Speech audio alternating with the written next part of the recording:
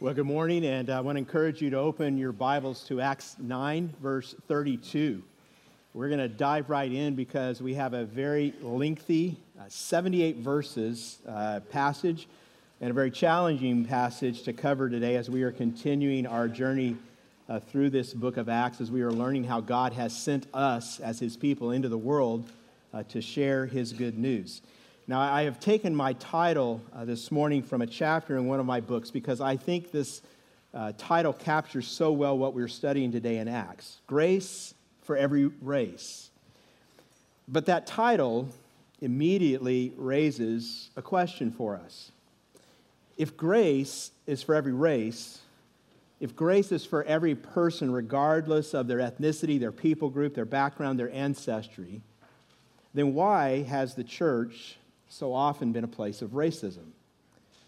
We are living, and I don't need to tell you this, you already know, we're living in a country right now that is torn in many ways by racial division, racial strife. Many people are hurting, many people are grieving over very many things. And in this context, we need to be honest and we need to admit that Christians have often failed. Christians have often sinned in this area. And we are a church here at Southwinds where we want to be different. And I think in many ways we have. But I also know that we must always be on the journey of continuing to grow more and more and more like Jesus. I know that we must always be desiring in ever greater ways to show the world a picture of God's coming kingdom, a picture that will include people from every tribe and every tongue and every nation and every color, the beautiful diversity of God's kingdom that is in the gospel. We believe here at Southwinds that the only ultimate hope for racial division, just like every other human problem, is the gospel. Social pressure, political changes, while necessary many times, cannot ultimately deal with racism because racism is ultimately a sin problem. God has to change hearts. And I think what that means in part for us today is while we study this, we each, all of us, need to be praying that God will teach us and God will change us where we need to be changed, where we need to become a different people. So if you find yourself in any way feeling kind of defensive right now, or if maybe you've already thought, oh, this is going to be a good message because it doesn't really apply to me, you want to kind of rejoicing what some other people need to hear, then maybe you should ask God to humble your heart, kind of still your spirit. Just ask God to help you hear what the Holy Spirit says to you, because we all need to hear what this story tells us. And it's a long story, and it's long mainly because you're going to see it's repeated 3 times. This is actually done for emphasis, and that tells us it's a very important text in the flow of this story of Acts. And what's happening here really over the whole book is we are continuing to see Acts 1:8 unfold. And you'll remember this verse, the theme verse of the whole book. Our mission is to be witnesses. We start in Jerusalem, and we saw that the gospel came to Jewish people on the day of Pentecost, and God poured out His Spirit, and the church is born. And a few chapters later, the gospel is now being taken to the Samaritans, and that happens. That's a barrier that falls. And then today we're coming to the conversion of Cornelius, a Gentile. And so our text today is opening up for us God's plan of taking the gospel to the ends of the earth. And God is about to draw His people more fully into His mission. And as we meet this man named Cornelius, and as we read about his conversion, you need to keep in mind we're going to be reading about Peter's conversion too. Now, Peter has already been converted in the ultimate sense. He believes in Jesus. He's been saved. But Peter still needs a full conversion to the full mission of Jesus. And maybe some of us do too. Now, Peter was a man like most of the Jewish believers in his day who had some real problems with Gentiles. It came out of their history. It came out of their experience. There was real animosity in his heart toward people who didn't look like him and think like him and believe like him. And so as we begin this story, Peter doesn't get yet that the gospel is for everyone. He doesn't get it, even though that truth of God's mission to reach the entire world is all throughout the Old Testament. And so God is going to have to overcome Peter's prejudice. But we're going to see in the New Testament that discrimination and prejudice are sins that come from very, very deep parts of our sinful hearts. And they're not always rooted out very easily. And we're going to see in the letter to the Galatians that Peter himself falls back into this. And I just want to say, this reminds us, and I hope you'll take from that we ourselves need to keep on repenting, and we need to keep on confessing, and we need to keep on asking God for grace in this area, that we ourselves would love God's plan for the nations, for the entire world. And this plan that God has can be stated like this: God extends his saving grace to anyone, whatever their people group, anyone who cries out to Jesus for salvation. Now, I know in a room like this, there's not a person who would disagree with that, but the living out of that truth, of that reality, can be difficult for some of us sometimes because of some deeply embedded prejudices that still can lurk down deep inside even redeemed hearts. Now, I read a story this week that I'd heard before. I was reminded of it. It comes from the autobiography of Mahatma Gandhi, and he told about a time when he was a student in England, and he had been reading the Gospels. He was seriously considering becoming a Christian because he was feeling like Jesus' teachings could overcome the caste system that was dividing his people in India. And so one Sunday, he decided he was going to attend a church and ask the minister there for enlightenment and explanation about salvation and other doctrines. But when he tried to enter the sanctuary, the church's ushers stopped him and refused to give him a seat, and they told him that he ought to go elsewhere to worship with his own people. Well, Gandhi left, and he never came back. And he was to say later, if Christians have caste differences also, I might as well remain a Hindu. Now, the sad fact is that stories like that have also taken place in many churches in our country.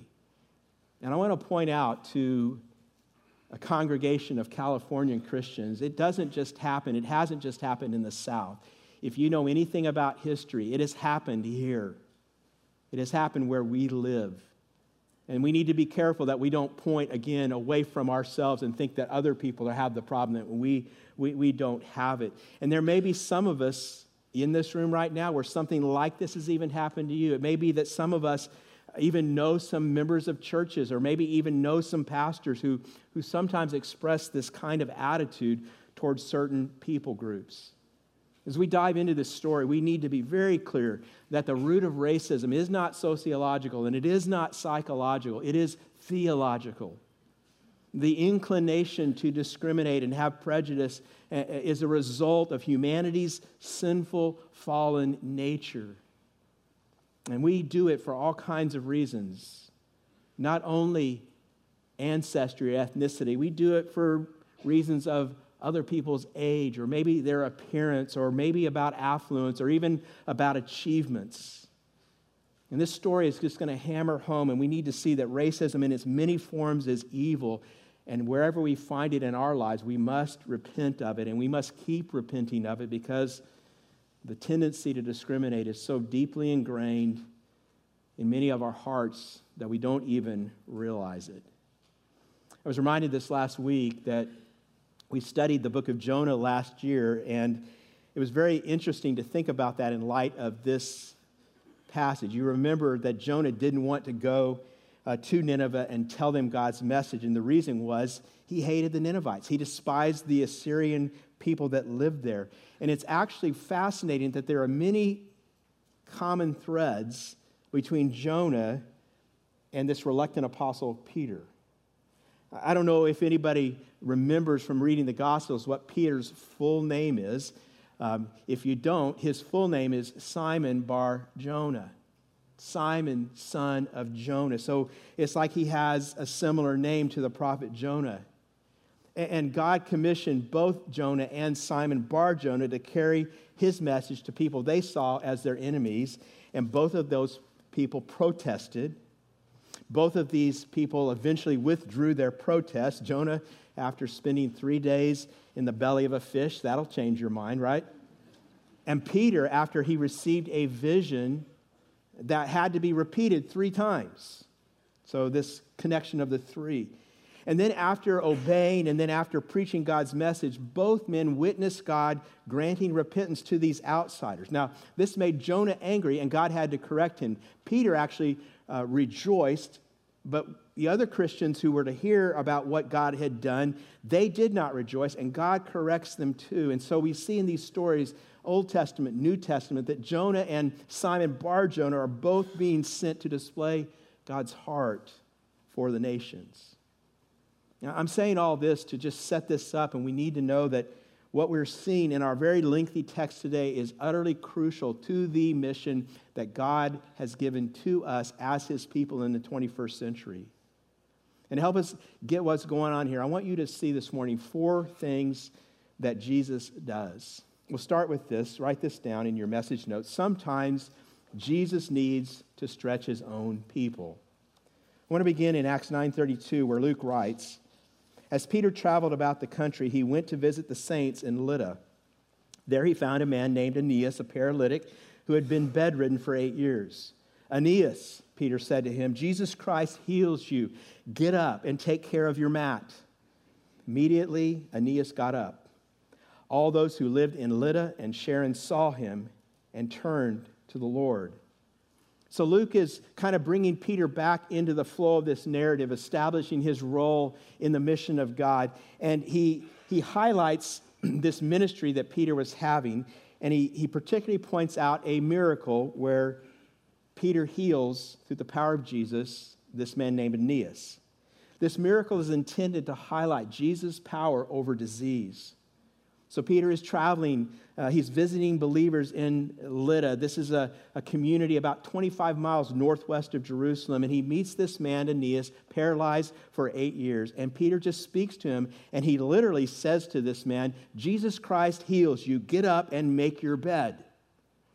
Now, I was thinking some of you may need this verse to quote to your teenager. So I've given you a verse now, all right? You're welcome. And Aeneas immediately gets up and he walks. It's the power of Jesus over disease. Then Luke tells us about another miracle. This miracle shows us Jesus' power over death. And this is displayed in the story of a woman who has a very unfortunate name. Her name is Dorcas. And in verse 36, it says, "In Joppa there was a disciple named Tabitha." That's the Aramaic name, which when translated into Greek is Dorcas. She was always doing good and helping the poor. And about that time, she became sick and died, and her body was washed and placed in an upstairs room. Lydda was near Joppa. It's about 10 miles away. So when the disciples heard that Peter was in Lydda, they sent 2 men to him and urged him, "Please come at once." Now, it's kind of interesting, I think, that Tabitha's name actually means gazelle, and in Greek, Dorcas means gazelle. That makes no sense to us, but that's really what it means. And she was this disciple, and she was a wonderful person. She was always doing good, always helping the poor, and so when she dies, no one wants to lose her. And so the disciples, they send for the apostle Peter. They're hoping that he can raise her up. They don't even bury her. They just put her in a room, her body in a room. They're just hoping and praying for this miracle. And they were not disappointed because God uses Peter to display Jesus' power over death. It says Peter went with them, and when he arrived, he was taken upstairs to the room. All the widows stood around him, crying and showing him the robes and other clothing that Dorcas had made while she was still with them. Peter sent them all out of the room. Then he got down on his knees and prayed. Turning toward the dead woman, he said, "Tabitha, get up." She opened her eyes, and seeing Peter, she sat up. He took her by the hand and helped her to her feet. Then he called the believers and the widows and presented her to them alive. So here's this woman, such a special person. She has this heart for for widows, and her ministry for them was making them clothes. And it had so touched them that they stood around Peter. They wanted him to know who she was. They were showing him all these robes that she had made, the Dorcas collection. I don't know, the gazelle garments or the Tabitha tunics, something like that. And Peter sends him out, and he prays, and then he calls Dorcas by her Aramaic name, Tabitha, and he says, get up. What you need to know that's happening here is he is echoing what Jesus, his master, has done earlier. We see it in the Gospel of Mark when Jesus went and he visited this man Jairus whose daughter had died. In Mark 5:41, you'll see it in your Bibles. Jesus speaks in Aramaic and says, Talitha cum. Well, here Peter, in the power of Jesus, just one letter gets changed in our text, is Tabitha cum. He's just walking in the footsteps of Jesus, displaying the mercy of Jesus, the coming kingdom of Jesus. Tabitha, get up, and that's what she does. This also reminds us, I think, of what Jesus said in that passage in Mark 5 when he was there at Jairus' home, and all the mourners around were saying, what are you doing here? The child has died. And Jesus says, she's not dead, she's sleeping. And this is basically Jesus' way of saying death for the Christian is like going to sleep. You're going to get up. He's going to call your name, and you're going to wake up. And it's such a beautiful picture. See, anytime anyone that we know, that we love, who is in Christ, anytime they die, when they die, Jesus just says their name. And they get up. They wake up. Maybe you can think of it like this. Every night when you lay down and go to sleep, it's resurrection practice. You're just rehearsing. And you wake up in the morning. And this all means for the Christian, we don't fear death because we know when we die, Jesus will call our name. And when he calls your name, you wake up. You wake up. Verse 42, this became known all over Joppa, and many people believed in the Lord. Peter stayed in Joppa for some time with a tanner named Simon. Now I want to give you real quickly 4 reasons why Luke includes these 2 miracles here, and they are these. First, they reinforce the authenticity of Peter's apostleship. They just remind us of who he is and that Peter is running in the footsteps of Jesus. Second, they demonstrate the power of Jesus, and they remind us that Peter's mission and our mission is propelled by the resurrection power of Jesus. Third, they provide signs of Jesus' coming kingdom. You see, in the coming kingdom of Jesus, there will be no sick people. There will be no dead people. And this is a sign of final salvation in Jesus. This is what miracles do. Miracles are not about showing off. Miracles are signs pointing to greater truth and reality. And this is showing us, these miracles are showing us the restoration of nature, of what it will be like when the King comes. When he comes to stay forever. No more sickness. No more death. And then finally, both miracles lead to salvation. See, people turn to Jesus for salvation because the miracles are not ends in themselves. They are pointing to greater truth, and that truth is that Jesus is the Lord, and salvation is only found in him. Now, both of these miracles are also in the narrative that Luke gives us. They're setting the stage for the next miracle because Luke, having shown us Christ's power over disease and over death, he's now going to show us Christ's power over discrimination. Luke concludes this chapter by noting something, and it's actually where I get my point, this first point. He notes that Peter is in Joppa, and he's staying with this guy, and this guy's name is Simon, and this guy Simon has a job. He is a tanner. And this is very significant. Luke just kind of lays it out there, but people in this day would have known.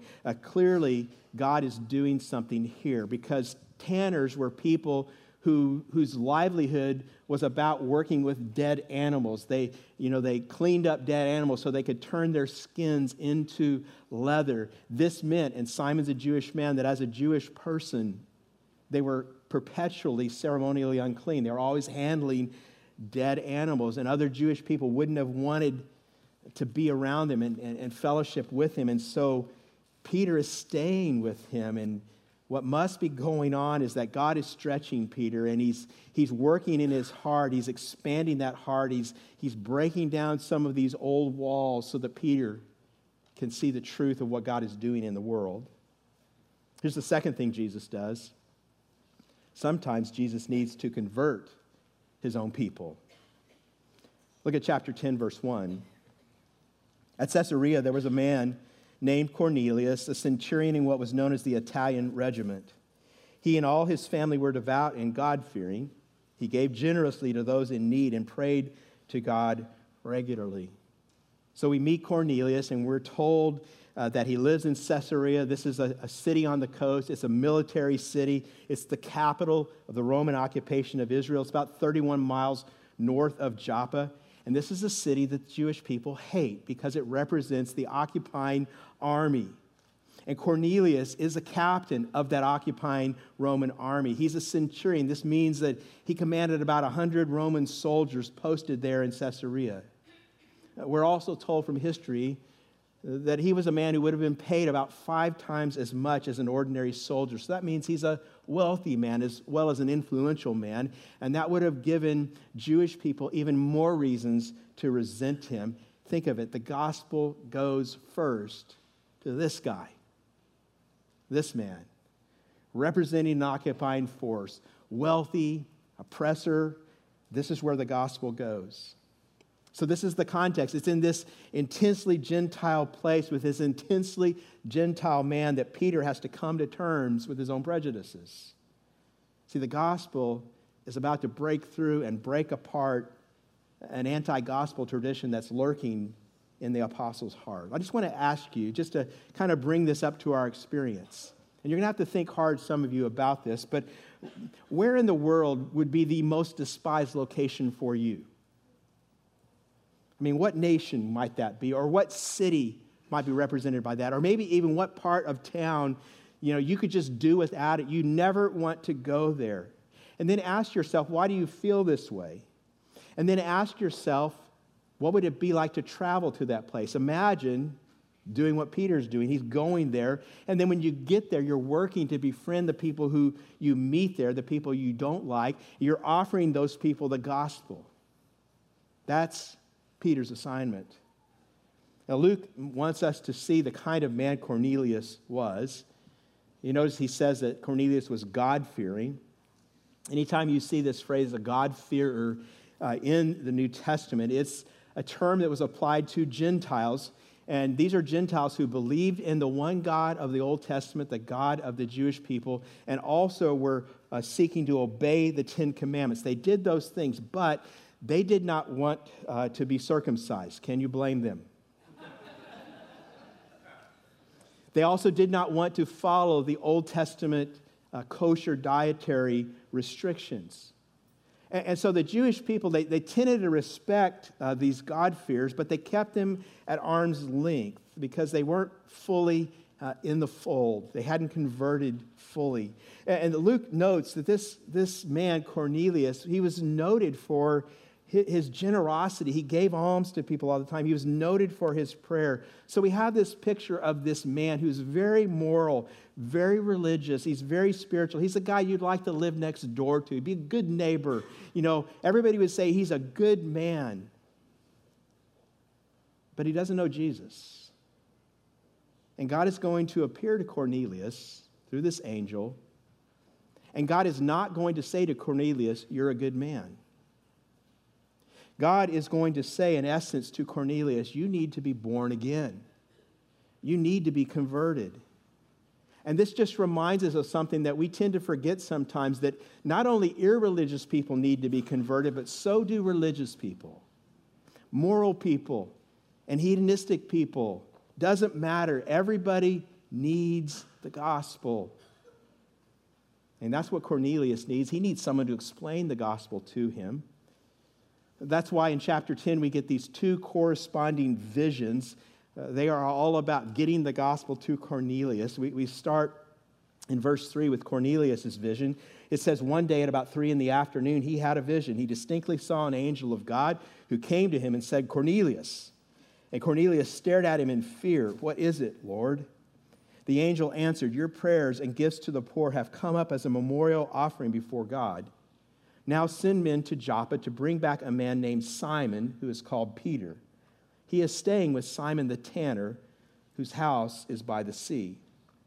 When the angel who spoke to him had gone, Cornelius called 2 of his servants and a devout soldier who was one of his attendants. He told them everything that had happened and sent them to Joppa. So he sends them on this journey, 31 miles south, to get Peter. Why did he do this? Well, in Acts 11, verses 13 and 14, Peter is recounting this story, and he adds something important that we don't see here. Cornelius wasn't saved because of the vision. The vision only led him to Peter, who gave him the gospel, and the gospel saved him. The vision alone wasn't sufficient.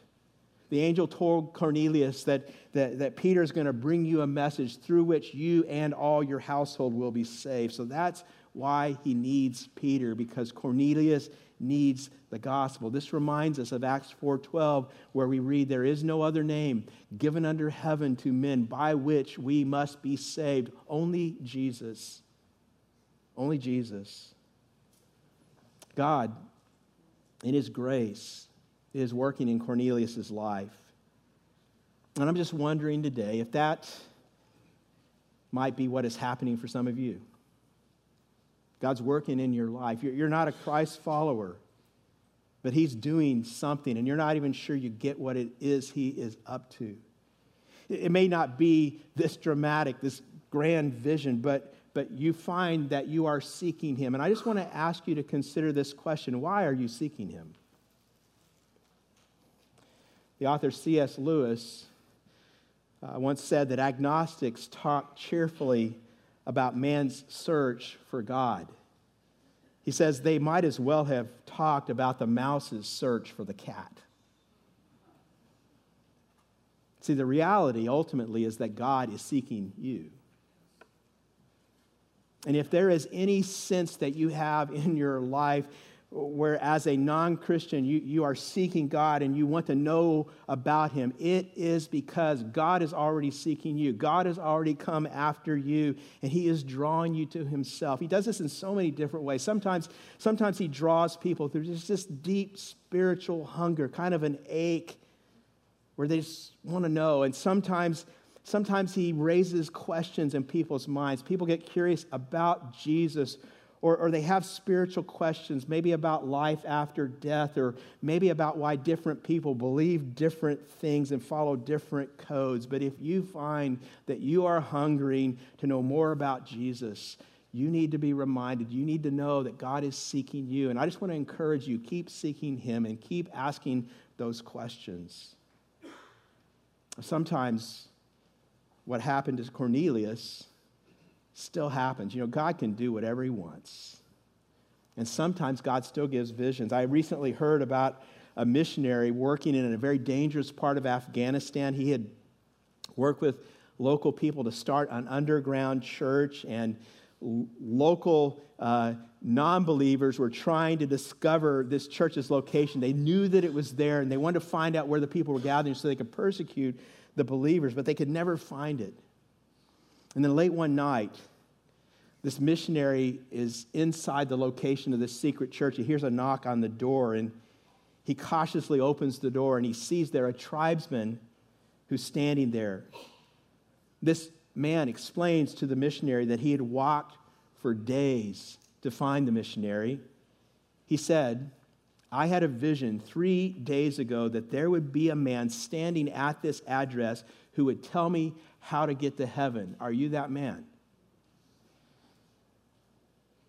The missionary said, "I am." And he shared the gospel with him. I also read about a man working to reach Muslims in Washington, D.C., and he was approached by a Muslim man, and this Muslim man asked him, "Who is I am? I keep seeing I am in my dreams." And this missionary began to explain, and he gave him a Bible, and he encouraged him to read the Gospel of John. And it wasn't long until he led this man to faith in Jesus. And at that point, this formerly Muslim man said, many of the I am statements that I read in John, I heard first in my dreams. It is a wonderful thing that God in his grace is seeking people. And it is a wonderful thing that you and I, in many cases, we can be a Peter to a Cornelius. They just want to know, how do you put this all together? Can you help me understand? And we will have the opportunity to share with him. And that's what Peter's going to do. But before he can do that, he has to be himself converted in a missional sense. And that's the next vision, beginning in verse 9. Luke writes, about noon the following day, as they were on their journey and approaching the city, Peter went up on the roof to pray. He became hungry and wanted something to eat, and while the meal was being prepared, he fell into a trance.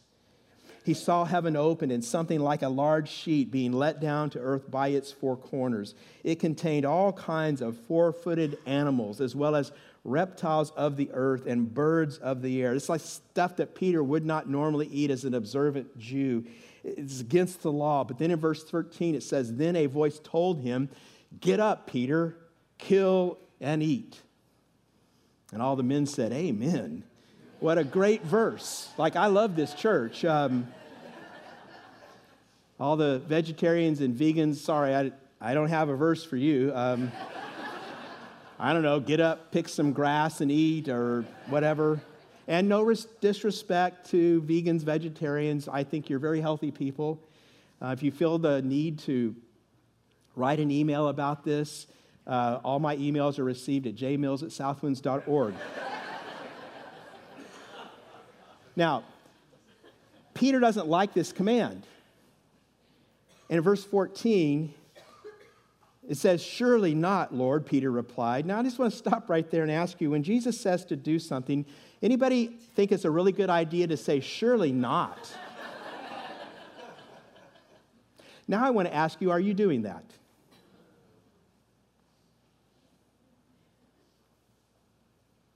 What has God been telling you to do? And you know that he's told you to do it. And you've been saying, surely not. God may be telling someone that you need to commit to being a part of a church family. Oh, surely not, Lord. You know how those people are. God may have been telling some of us in this room, it's time for you to begin giving generously of your resources that I have blessed you with. Oh, surely not that, Lord. I mean, what might it be in your life? God has been telling you to do it, and you're pushing back like Peter. I mean, Peter's kind of an interesting guy. Peter has this track record of arguing with Jesus. You can see it several times in the gospel. Well, here he starts getting upset. He says, I have never eaten anything impure or unclean. Verse 15, the voice spoke to him a second time, do not call anything impure that God has made clean. This happened 3 times, and immediately the sheet was taken back to heaven. 3 times. God wants it made so clear. See, Peter's about to learn that this vision is not about food, but it's about people. And it's kind of like this. Just like he's being told that he can now eat anything, the gospel is now for everyone. Everyone is worthy of our love. Everyone is worthy of our hospitality. Everyone is worthy of our witness. That God is breaking down this Jewish-Gentile wall, and the food law was a big part of that. How is God calling you to live out this kind of vision? I know many of you already are. Many of you are already seeking to build relationships with people who come from different backgrounds, people from different faiths, people of Muslim faith or people of Hindu faith or even people of no faith at all. That's what God wants us to do still today. Now, in verses 17 through 29, what we're going to see is Peter and Cornelius, they're applying the visions that they have received. Verse 17, while Peter was wondering about the meaning of the vision, the men sent by Cornelius found out where Simon's house was and stopped at the gate. They called out, asking if Simon, who was known as Peter, was staying there. While Peter was still thinking about the vision, the Spirit said to him, Simon, 3 men are looking for you. So get up and go downstairs. Do not hesitate to go with them, for I have sent them. Why did God tell him not to hesitate? Because he was going to hesitate. Verse 21. Peter went down and said to the men, I'm the one you're looking for. Why have you come? The men replied, we have come from Cornelius the centurion. He is a righteous and God-fearing man who is respected by all the Jewish people. A holy angel told him to have you come to his house so that he could hear what you have to say. Now, I just love this next verse, verse 23. This is an epic moment for Peter. Then Peter invited the men into the house to be his guest. You need to understand this had never before happened in Peter's life. And he doesn't just invite them into the house.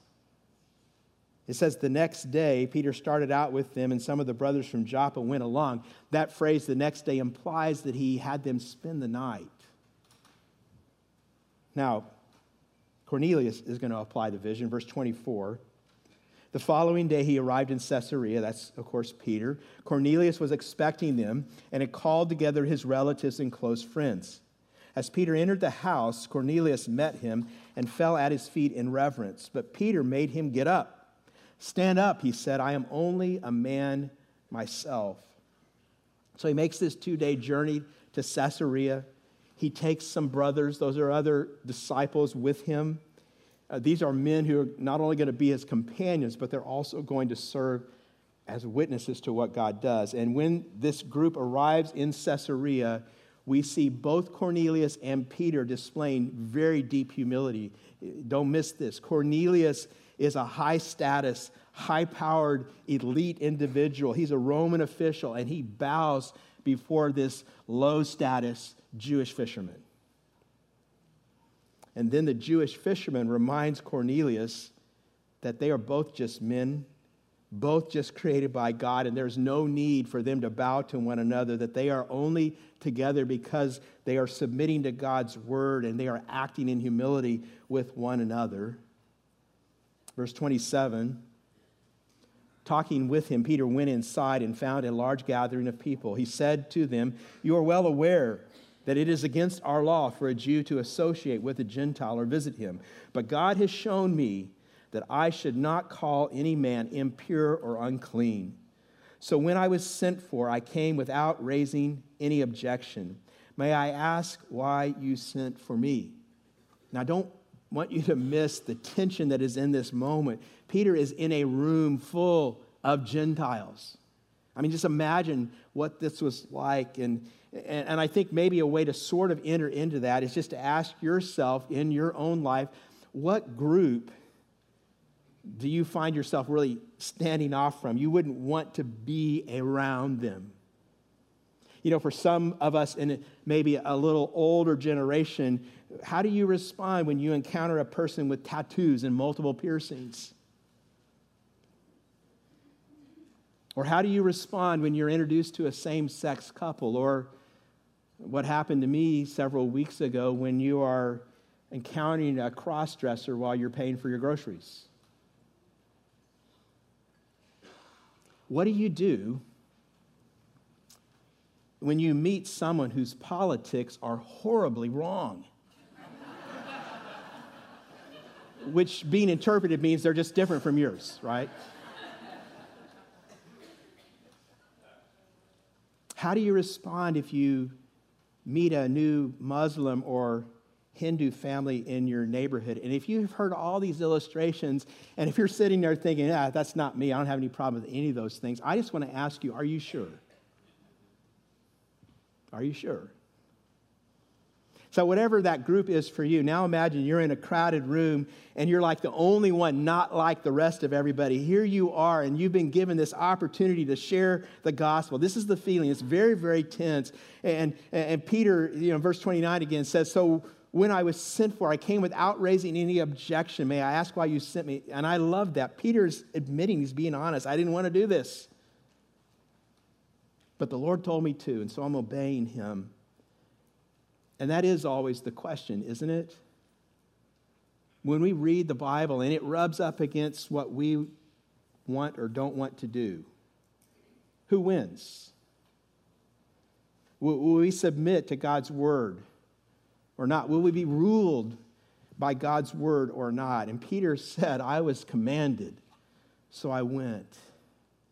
Now, verses 30 to 32, Cornelius replays these events for Peter. He tells the apostle why he sent for them, and then he expresses even more humility, expressing eagerness to hear whatever it is Peter has to say. What an incredible invitation to preach the gospel. And I just want to pause right here, and I want to give you 3 practical ways that we can work to display a love for all of our neighbors, regardless of their ethnicity or their background. Number 1, we can show no hesitation in befriending people unlike us. That comes from verse 20.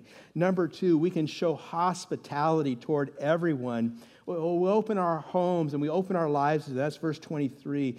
And from verse 26, third, we can show humility before all people, regardless of their skin color, regardless of their socioeconomic status, their income, whatever, because we know that we are all made in the image of God. See, the question, I think, practically for all of us, it boils down to this. Would displaying love in these kind of ways come easily for you? Or do you still need to be converted, like Peter? See, if you hesitate at the idea of befriending and associating with people unlike you, or maybe you've never opened your home to those outside your usual circle, is it possible? Will you be honest and humble enough to consider that maybe you share some way in this sort of sin? Are you willing to consider that? To ask God to change your heart? Let's move to the next thing. This is in Acts 10:34 to 43.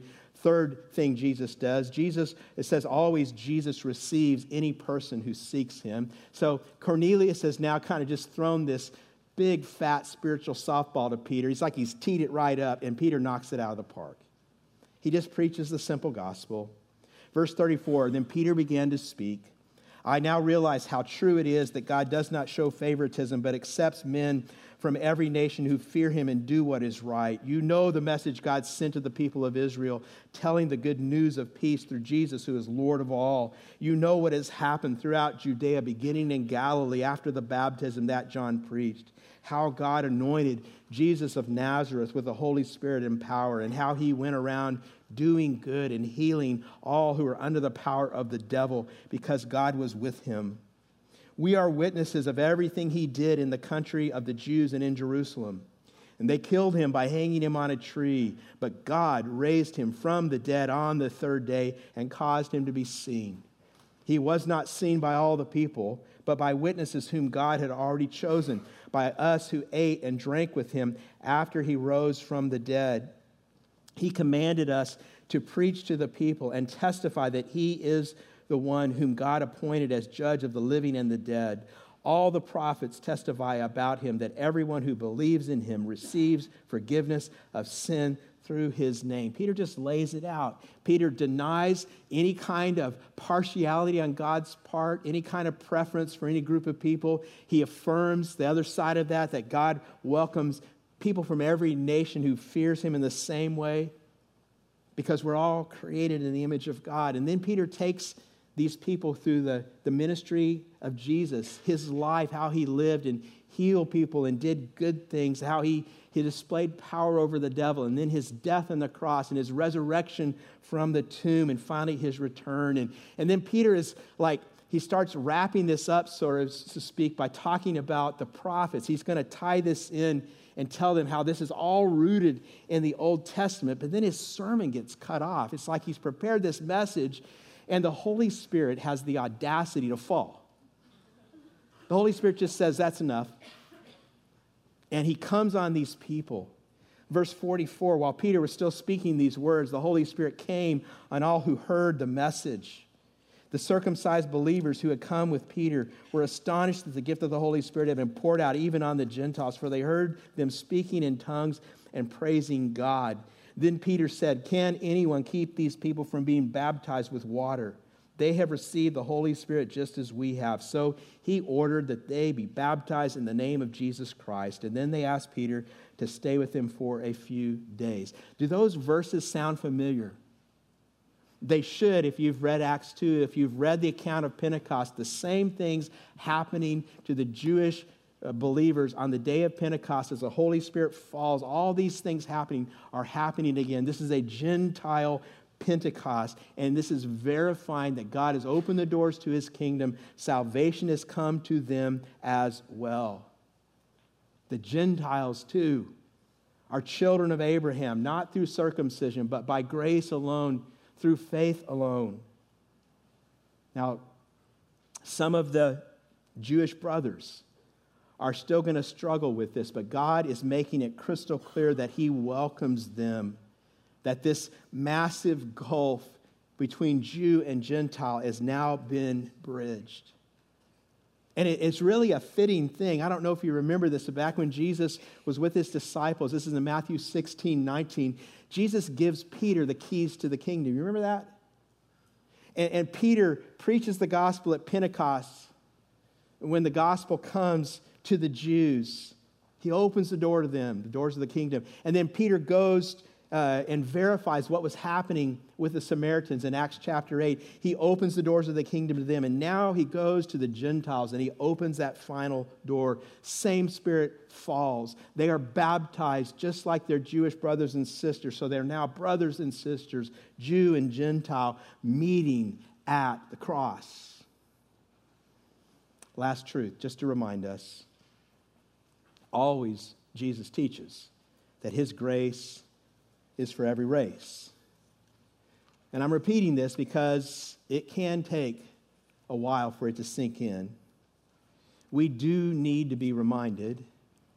We see in Acts 11 that there were some people who were upset that God would save some people they didn't really like. The apostles and the brothers throughout Judea heard that the Gentiles also had received the word of God.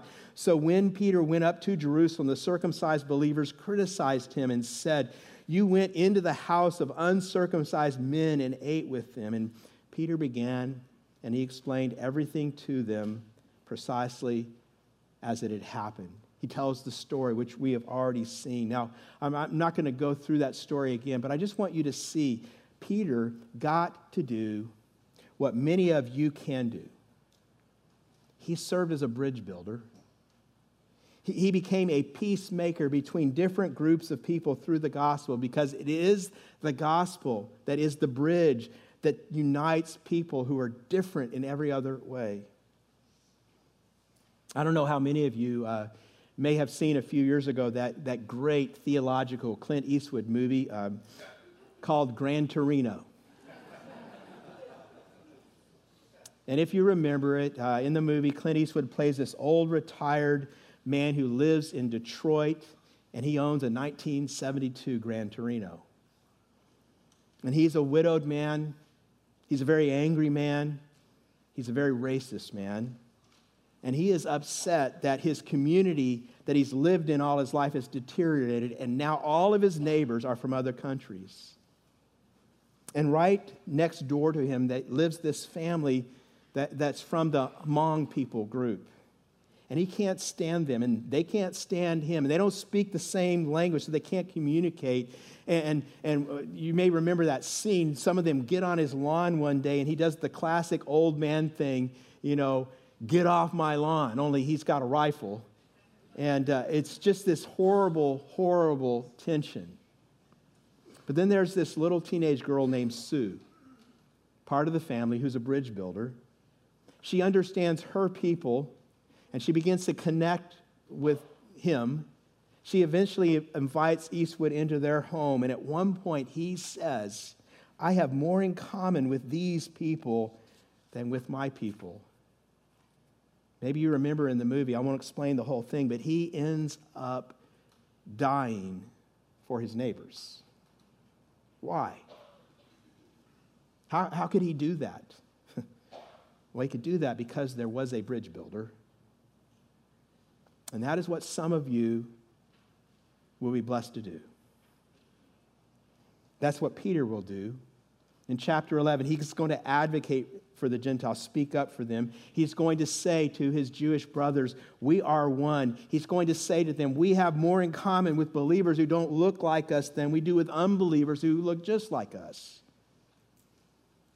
Now, Peter, he doesn't get it right every day after that. And if you read the book of Galatians, you'll see how he fell back into this sin, just like we do sometimes. We fall back into sin we've already repented of.